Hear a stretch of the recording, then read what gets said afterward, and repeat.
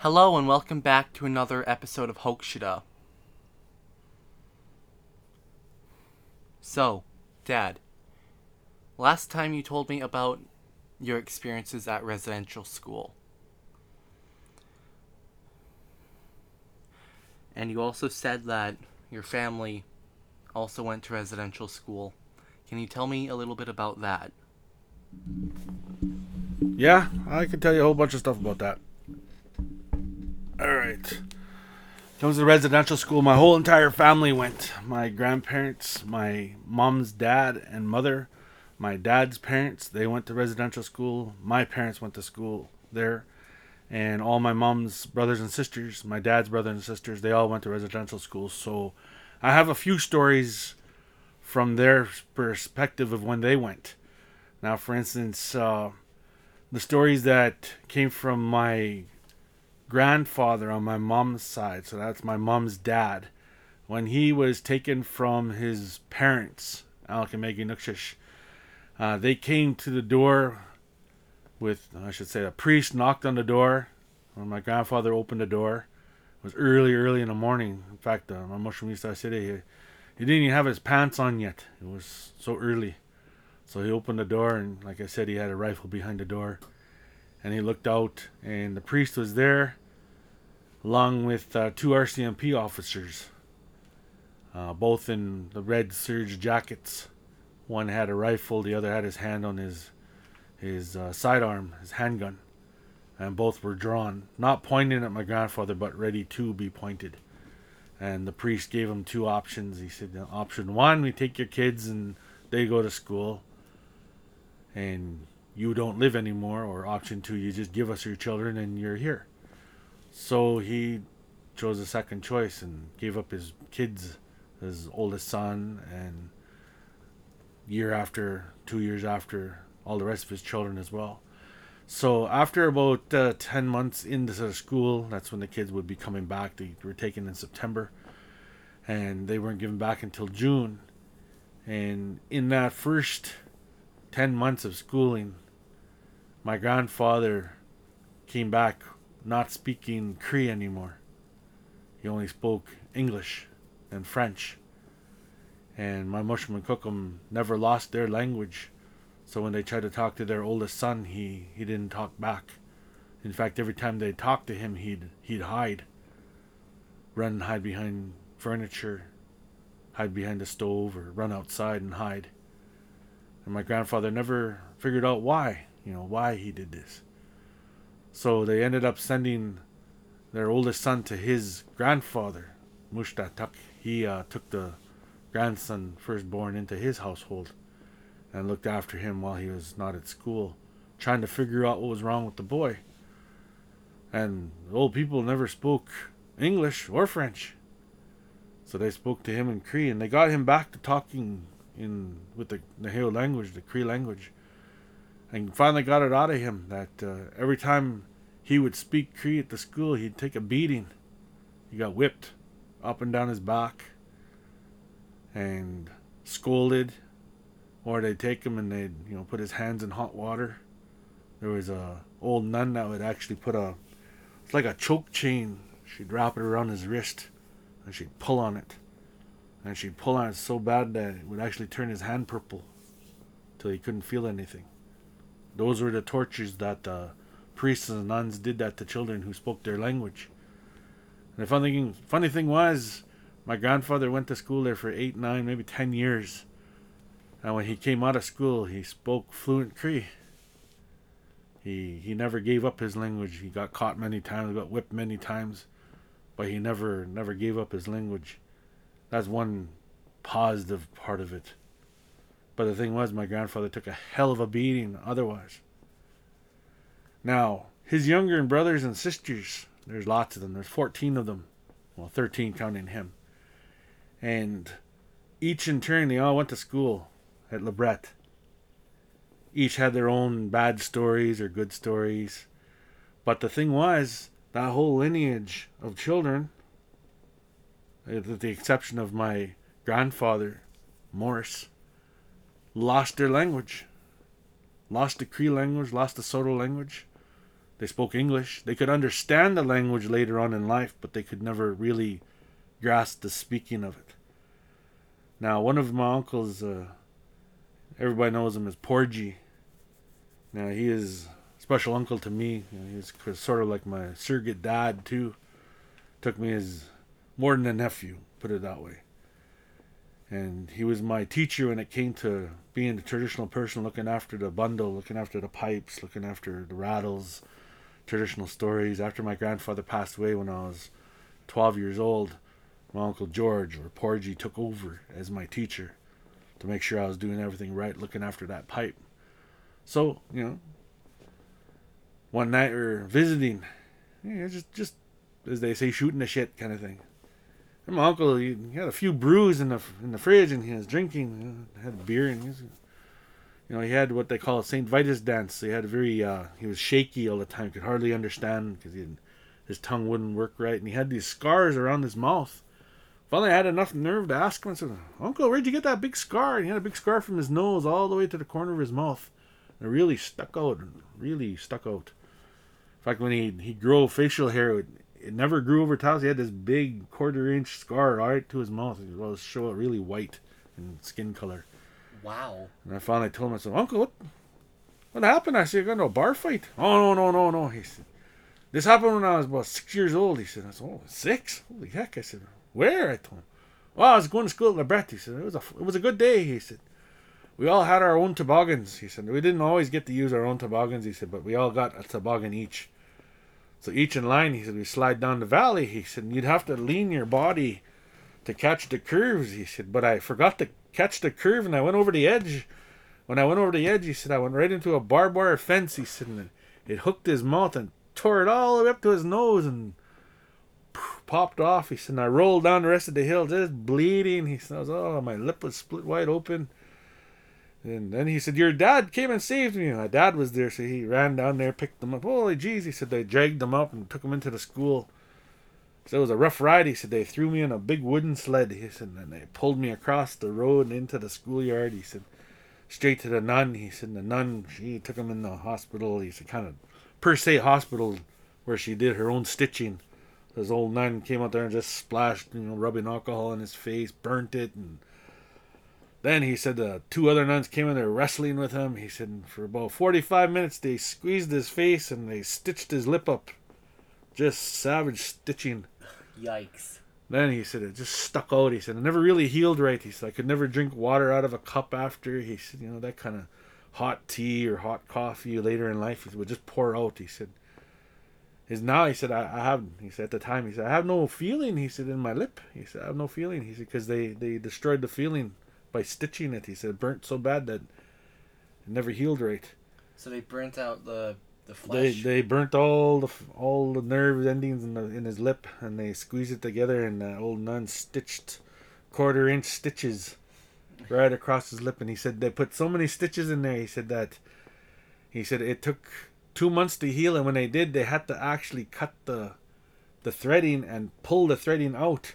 He said there's still threads in there, and you looked, yes, definitely there was threads still in his lip. Yikes. And that's 50 years later after the fact, or longer. So he basically gave himself a cleft lip? Yeah, they gave him a cleft lip. That's how, and scarring on the inside of his mouth. Ugh. Everywhere.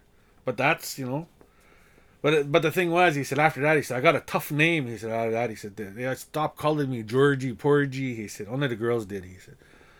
So he said, "My new name was Barbed Wire." He said, "Barbed Wire." And everybody left me alone because I was a tough guy. "Leave me alone, my name's Barbed Wire." They said, "Oh," they all just left him alone. That's the funny side of it. Now, whenever you tell stories or hear stories about Lebret School, they always bring, "Oh, yeah, Barbed Wire is this rank guy. It's from here and from there." I know who Barbed Wire was. That was my Uncle George. That was Barbed Wire. So that's another funny story from my one uncle. Wow. Now, when I was a little kid, I was one of those little kids that stay up all hours, and I was always listening. And my Cocoa and Mushroom had some relatives from the north came down to visit, because they did ceremonies on the reserve, and then they stopped in at my grandparents and had coffee and tea, had supper, then they were going to head out. As some of my grandma's relatives from up in Kawakatus came down to visit from Pormans.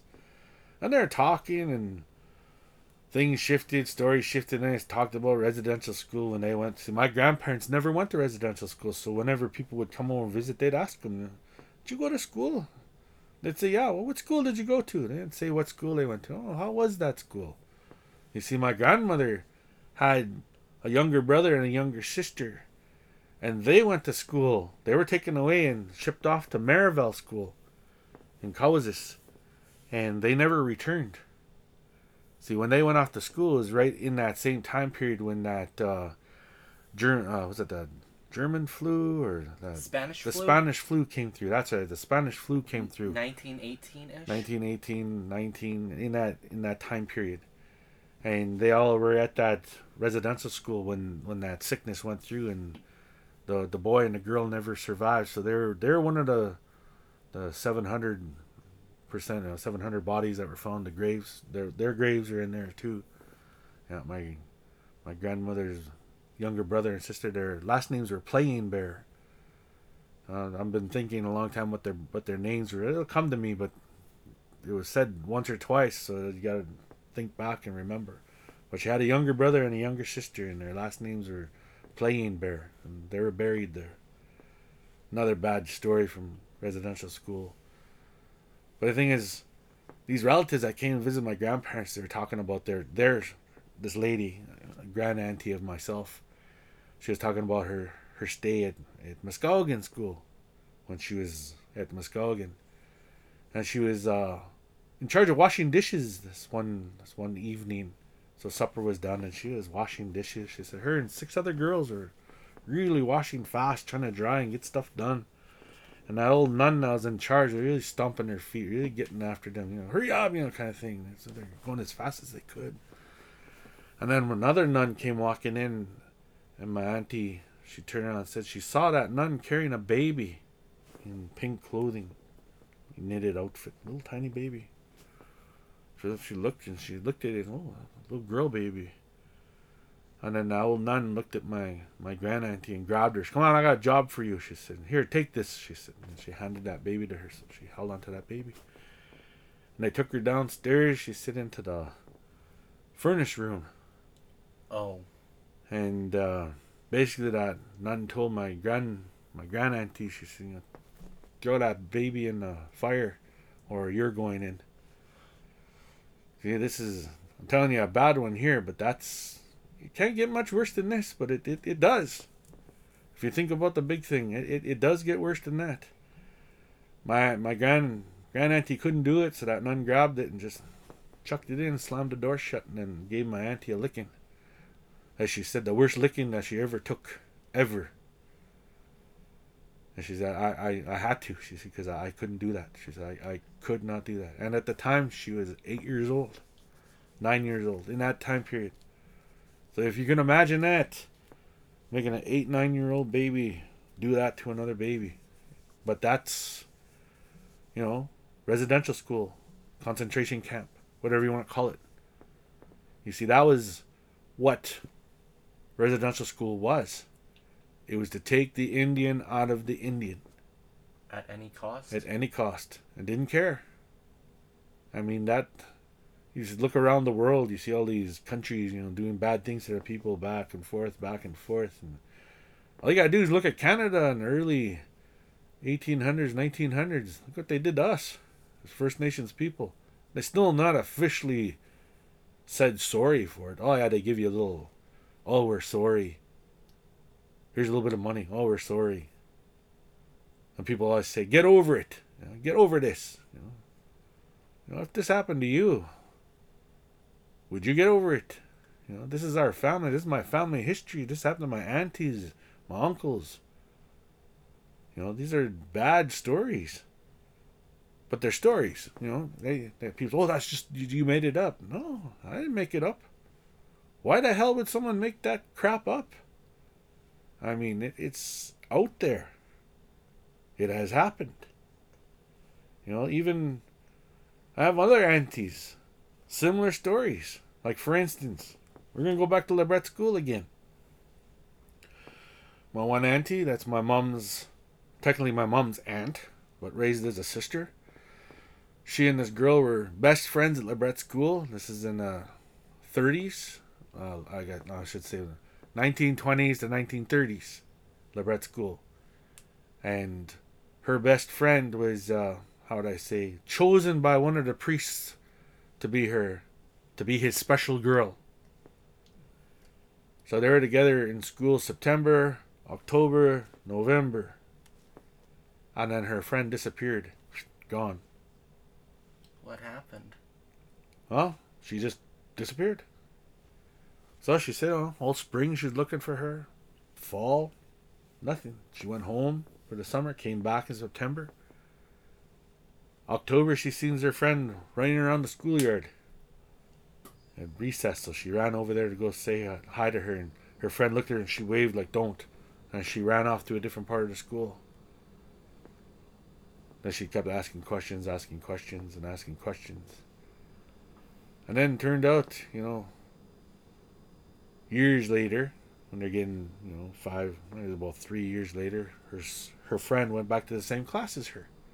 Again, they were friends, and she asked her friend, "Where did you go? What's going on? Like, what's happening?" She kept telling, "Shh, don't say nothing. Shh, be quiet," she'd say.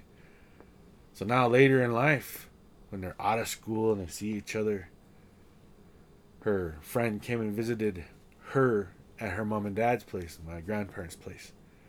And my mushroom invited them in. They had a big talk and meal, and that's where that girl broke down and started telling exactly what happened to her while she was at LeBret School. I don't know her name, because my grandparents never said her name. And my auntie never spoke of it ever since. But her best friend had 3 kids while she was at LeBret School, and all 3 kids are no longer here.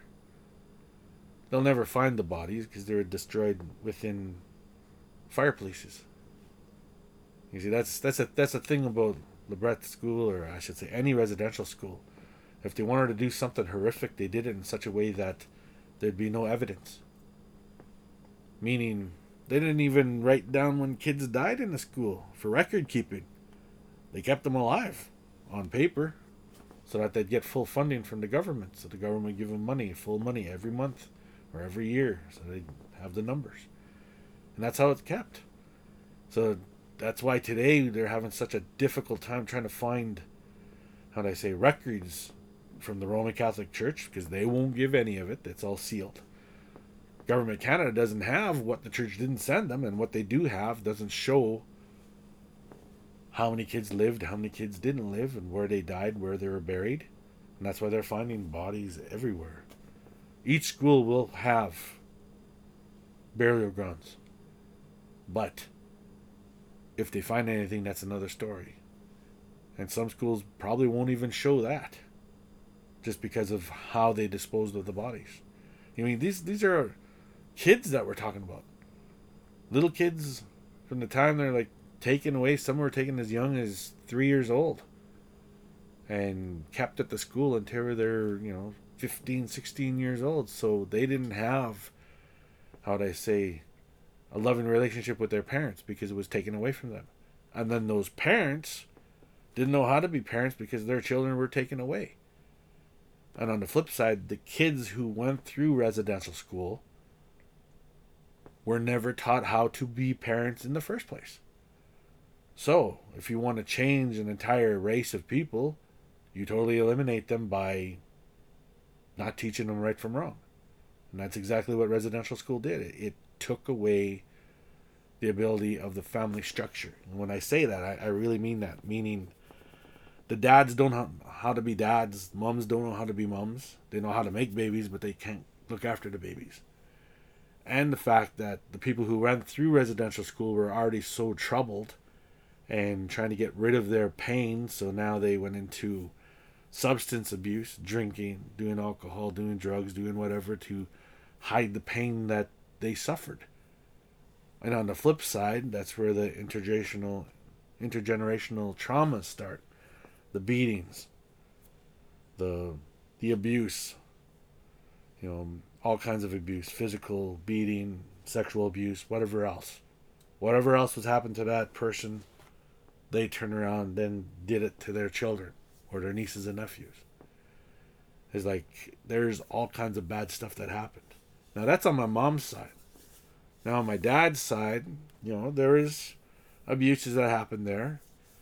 A lot of them will never talk about it. A lot of them never did talk about it. Nonetheless, it was there. A lot of them, like, for instance, you go to any of the elders of my reserves and the ones that went through residential school, you ask them, who here went to residential school? Most will put their hands up. And how was your experience? And most of them, 9 times out of 10, was, it was great. There was nothing wrong. As long as you followed the rules, everything was great. And that, a lot of them on my reserve talk that way. But then again, you watch them when they all gather together and they talk. The boldness of, nothing happened to me, that kind of disappears. And you listen to them when they talk, and then some of them get into it, some of them don't get into it. And a lot of them have that fear of talking. They don't want to talk about it. They rather keep quiet about it. And that's why I'm talking today, because I'll talk about it. A lot of bad things happened to me too. I suffered intergenerational traumas, all kinds of abuses from my family members, from my own mother, from, getting lickings from her for no reason. You see, my mom, she was, what is the term the doctor used? She was, what is that word now? It'll come to me. She was, bipolar. She just flip-flop, meaning within seconds she can go from loving you to hating you, back to loving you, all within a 5-minute period. And she only had the ability of loving one child at a time, meaning, today we're going to love this child because this child did such a great job, whatever. That's how she ran life.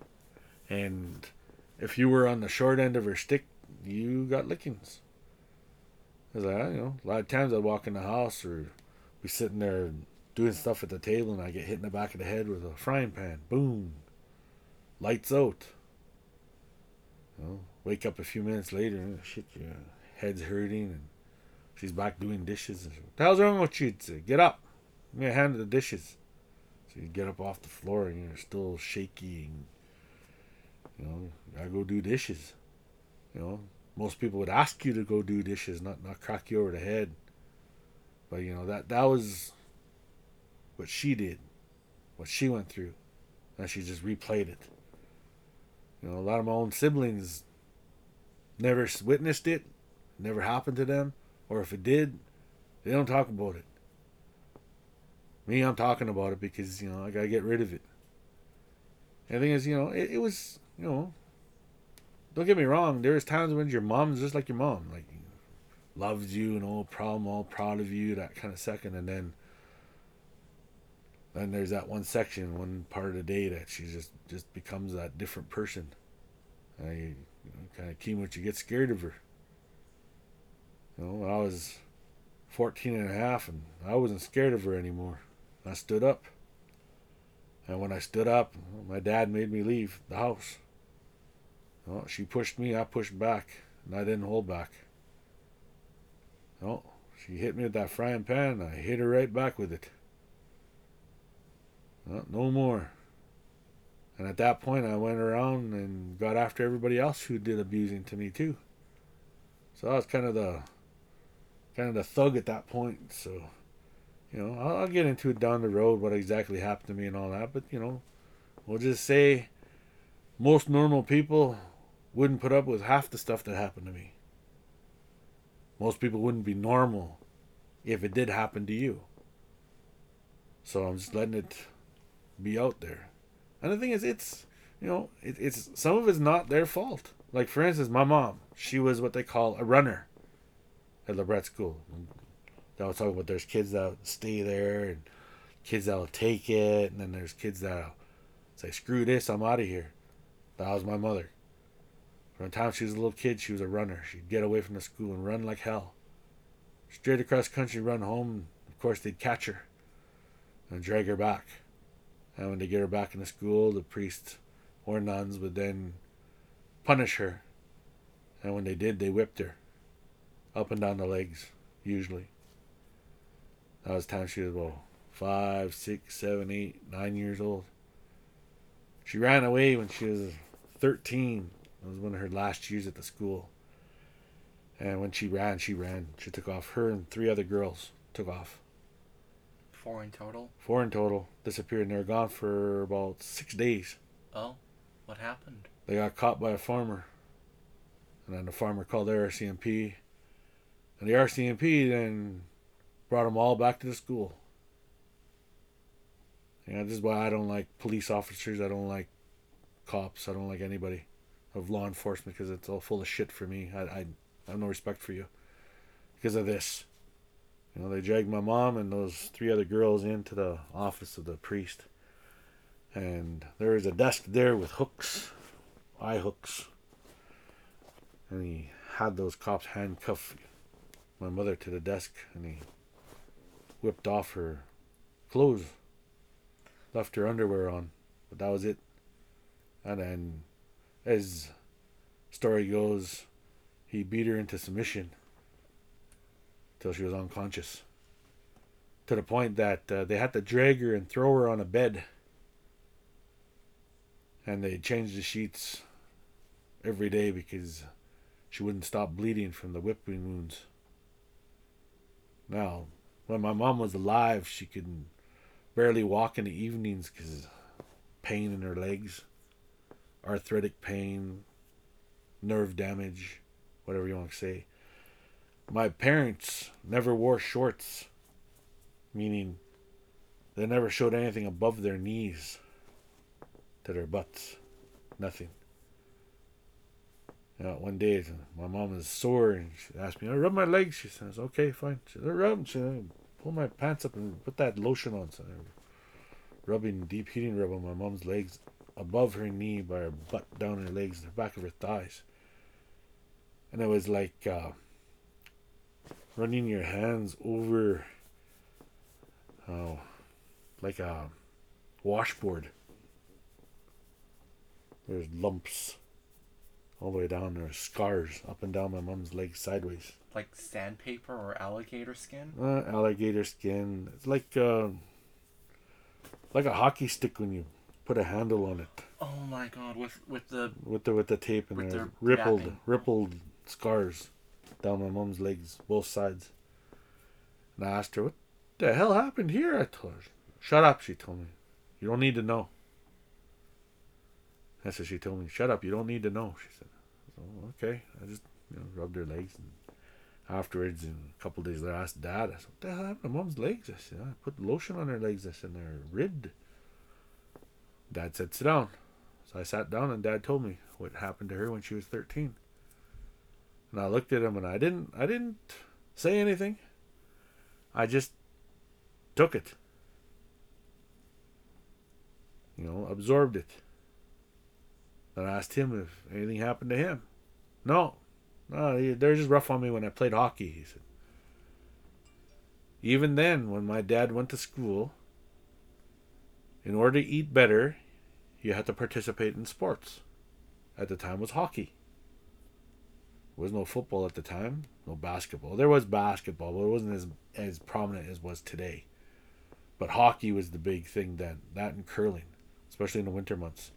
So if you were a good hockey player, you could travel all over with the Indian team all over, and they go from school to school to school, and sometimes play in little small country towns all over and play the local boys hockey-wise.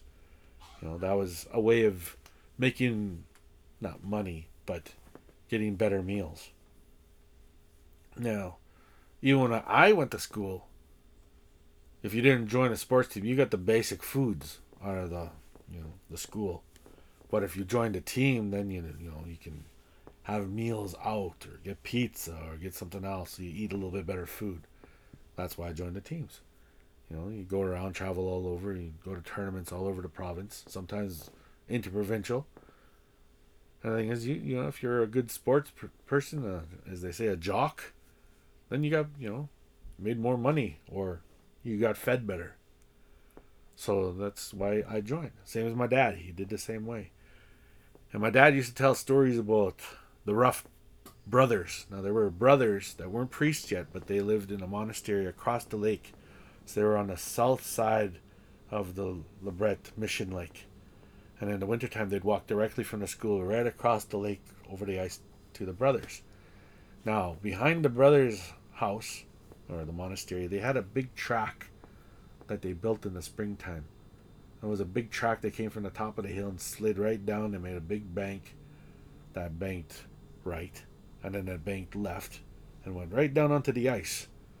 So what they did was they actually built a big ice sled out of ice, carved it out so people could sit in it, and then by horseback they'd pull it all the way up the track to the top, and they'd load it up with kids and the priests or the brothers, and they'd slide down this ice track all the way down, all the way across, and then they'd shoot right across the ice, and it would stop just at the shore where the school beach was. So they'd shoot this big, sled made of ice right across, and bang, bang, bang, all the way across there. Oh my goodness. So if you were a good kid and you weren't, making too much trouble, in the wintertime they'd take you and go sliding down the ice sled down, go 2, maybe 3 times, but you had to walk across the lake and all the way up the hill, and then wait for them to get that sled up there, and then they all quickly jump in there and then they'll slide down. My dad said by the time they hit the ice, he said, by the time they hit the lake, he said, they're going 30, maybe 40 kilometers an hour or faster. He said, felt a lot faster. He said, but it would go right across. He said, if there were snowbanks, you'd hit it and you go flying in the air. He said, it was a rank ride. He said, but he said, it was fun. Now, my dad, he said, he was about 13 at the time. It was springtime, so they were cleaning up the mudslide. And he would walk around there, and there was ground behind the monastery that was dug up, like big strips, and they were burying something. He came walking around the corner. They said, go on, get out of here, they said. And Dad looked at what they were burying. He said, it looked like, he said, something rolled up in a blanket. There was a bunch of them, 3, 4 of them, that they were putting down in the ground and they were covering up. And he always remembered that. He told me that. Remember this. He said, this is what I saw. He said, I know exactly where it is. And he showed me years later where it was, and it did have an indentation in the ground, like something was buried there. And then just lately we went back there to go look a few years back, about 6 years ago I went back there. There's houses all built all through that whole area now. Yeah, people lived back there. I always wonder if they ever found anything when they dug up stuff. Obviously they didn't. Or if they did, they kept it quiet, because otherwise there'd be investigations. But my dad used to always say he figured there was bodies buried up behind there by the monastery. And the monastery building is knocked down. Everything's totally knocked over. They pushed in all the foundations where it was. So obviously whoever dug all that up got rid of all the evidence that was back there. And that was 15 years ago, maybe longer, 20 years ago they did that, maybe even longer. But at one time, that's where the monastery was. It was across the lake from the school. You could actually see it right across where it was. I remember as a kid seeing that. My dad's brothers, he had 2 older brothers, a younger sister and a younger brother. And my dad's older brothers, they were hockey stars. They were the best hockey players that the Lebret School ever had. My oldest uncle was Mickey, then there was Kenny, and my dad was Billy. So, biggest name at the time with Mickey was Mickey Mouse. So, we're known as the Mouse Brothers. The Mouse family. Mickey Mouse, Kenny Mouse, Billy Mouse. Then there was Joni and Guy. They too were thrown into the Mouse family because of my dad and his 2 older brothers, and they played hockey all over, like really wicked hockey players. They traveled all over to play hockey. So if there was a team that was coming around or they needed players to go try out for another team, they'd send the 3 of them out because they were, rough, tough, mean, play hockey, no problem. That was the big thing, hockey. And they made their names that way by playing hockey. After my uncles got out of school, they got married, started having children. I have a lot of cousins from my Uncle Mickey, and Uncle Ken has his family, then my dad had his family. Auntie Joan moved away. She moved to Manitoba. She lived up there. And Uncle Guy, he traveled all over, and he went to school, became a seismologist, and looked after the oil industries. Didn't he say So he went to Argentina? yeah, he was all stationed all over the world, and he did the company at the time. He lived in Argentina, and all the way back in the '60s and '50s and '60s, '70s. That's where he was up there. So when Argentina fell, he was actually there, and then was shipped home by, as they say, running in the middle of the night, coming home. So, that's my Mizichibi family. And the thing is, it's residential school is something that, how do I say, it plays a major part in my life, because out of all the children that my mom and dad had, I was the only one that went to residential school. I have two older sisters, an older brother, and a younger sister, and I was the only one of my siblings that went to residential school. Mind you, when I went to school, it wasn't run by the church. It was run by First Nations, but it was the same building that my parents went to, all my aunts and uncles went to, and my grandparents. They went there. Now, my mushroom Nukshish used to go and travel and go see his children. So he'd leave the reserve and he had to get a piece of paper from the Indian agent, a permission slip, and ask them, I want to go see my children. So this usually took about 2-3 days ahead of time, so he'd be already asking on Friday, so maybe Monday, Tuesday he'd be able to go. So if they gave him permission, they'd give him a slip, and then he'd go by wagon from the Fall Hills Reserve all the way to Lebret. And it was a good day's drive. He said about 4.5 hours, maybe 5 hour drive by horseback, without killing his horses by wagon. So he'd get down to Lebret, and then he'd get out and he'd go to the fence, the gate. And at the gate there was a rope, so he pulled a rope and it would ring the bell, ding, ding, ding, ding. And then someone from the church, from the school would come up, either a nun or a brother or a priest would then come up. They'd ask, what's your business? He'd say, I'd like to see my children. Okay then. I said, we'll see. Then they'd walk back down to the school and they'd talk to the headmaster. And if it was okay for him to see his children, they'd ring the bells of the chapel. Ding, ding, ding, ding, ding, ding, ding, ding. And then the kids would come up to a fence, or they'd go to an area where they'd visit. And when he'd visit his children, there was no touching or hugging, very, just minimal. Not much. But he'd hear those bells all the time. Ding, ding, ding, ding. They always played in his head all the time. So there's one day, and he was, after visiting his kids, he was coming home horseback, just him by himself riding. And that played in his head. Ding, ding, ding, ding. Oh, he'd hum that all the time, humming that, because to him it was happy hearing those bells, because he'd see his children. So he sang a song. Hey ya hey ho hey ya hey ya hey ya hey hey yo hey hey hey hey hey yo yo hey hey yo hey yo hey hey yo hey hey hey hey hey yo yo hey hey yo hey yo hey ya ya ya ya hey hey hey yo yo hey hey yo hey yo hey hey yo hey hey yo hey hey yo hey hey yo. That was a round dance that he composed, hearing those bells. Ding, ding, ding, ding. And that song he'd always sing. So when he was coming down to go visit his kids, he'd sing that song. To him, it was a happy song, because he was going to see his children.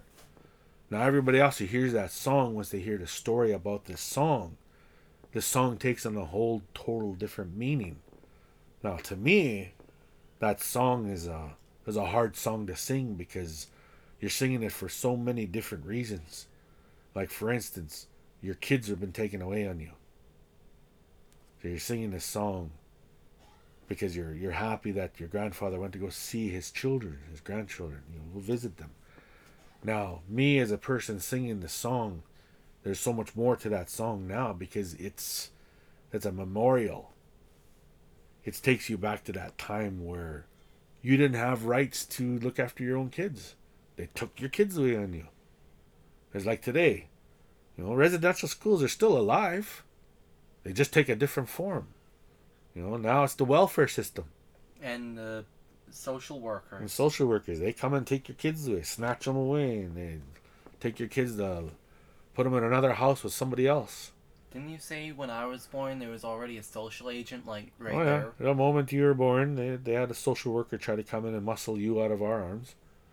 And I told that social worker where to go and how to get there. I told her, hey, I make more money than you and your husband combined. My wife makes more money than you. So step off and walk away. I'm not one of those Indians that you think they're on the reserve. You know, I look after myself. I have my own business. I own my own house. Like, get the hell off the pot. You know, that's the mentality of the white Canadian, the white politician, the white social worker, the government agent, Indian agent. It's all the same thing, just a different title now. My grandparents, my great grandparents had to put up with the Indian agent, a white guy who was in charge of the whole reserve, who they had to ask permission to hunt, gather food, sell food, buy food, trade food. And if he didn't like you, SOL. Because there was a 12-foot fence all the way around the outside edge of the reserve, and only one gate to get off through the Indian agent's farm. Boy, you know, if they did that today, I wonder what the whole world would think about that. Yes, that sounds like what may or may not be happening in Western China right now. What happened in World War II? Yeah, Same kind of thing. You know, or in that's the Armenia, mentality. Turkey. Yeah, and then, you know, oh, they'll shovel it under the rug now. So we never did that. Oh, no, it was never that bad. Look in an archive room at the central library here in the city. It's like there are actual photos that look like they're from the fucking Holocaust. But I mean, that is the history of residential school. That's the repercussions of it. Through it and from it is where all the basis of our problems come from. You see, the bottom line of the residential school was to kill the Indian within the Indian. The easiest way to do it was to take the youth out, take them away, take X out of the equation, so that maybe the languages would stop, the culture will stop, the ceremonials will stop, all that. But it didn't turn out that way, especially not my family, because I was chosen by my great grandparents to be given back the culture, back the language, all the teachings, all the ceremonials, so that that part of the life would not quit, so I would still continually to live. Now, I was taught all that stuff before I even went to residential school. In fact, I never thought of going to residential school, but because I got into trouble, I ended up going to residential school. You know, I was the toughest one out of my family, and I'll tell you right now, you have to be tough to go through that school. Because you're living on your own, looking after yourself at night. It's like going to prison. They had lockup. They locked us in our dorms at 11 p.m. Didn't unlock the dorms until 5:30, sometimes 6:30 in the morning. We were literally locked in a room. Didn't you say they also sent in like the When the juvenile detention center kids? when the numbers were short in the spring, in September, they would actually bring in kids from the Dojak Center to punch up the numbers so that we'd have full potential numbers for getting our funding. Full house, I guess. Yeah. So, you know, first 2 months you had to put up with that too, if we had to. So, like I said, it was a different time. You know, it was a different way of going to school, different way of thinking. But, you know, end result is we all got educated one way or another. It just so happened that through residential school, when we went there, we were educated in all kinds of stuff. Not only just learning basic school knowledge, but knowledges of life and how to get along and how to survive. I mean, hell, it was hell. If you let it be, it was. You know, you have to find your own way. And the thing is, like, the guys I went to school with and the girls I went to school with, you know, some of us liked each other, some of us hated each other. The ones that didn't like each other, we still don't like each other. But that's life. Can't let everybody be happy. You can't all just get along. Doesn't work that way. But the thing is, the ones you made family with, they're still family. So those are a few stories that go through my family because of residential school. And down the line, I'll talk about more of it. But for right now, that's enough for you to, get a handle on. See, if you put up with half the stuff I did as a kid, you'd be somewhat crazy. But, I handled it. I'm here. And I'm ending that cycle of hate, ending that cycle of abuse, so that I would stop and it won't go any further. At least that's my portion of it. So tune in the next round. Thanks.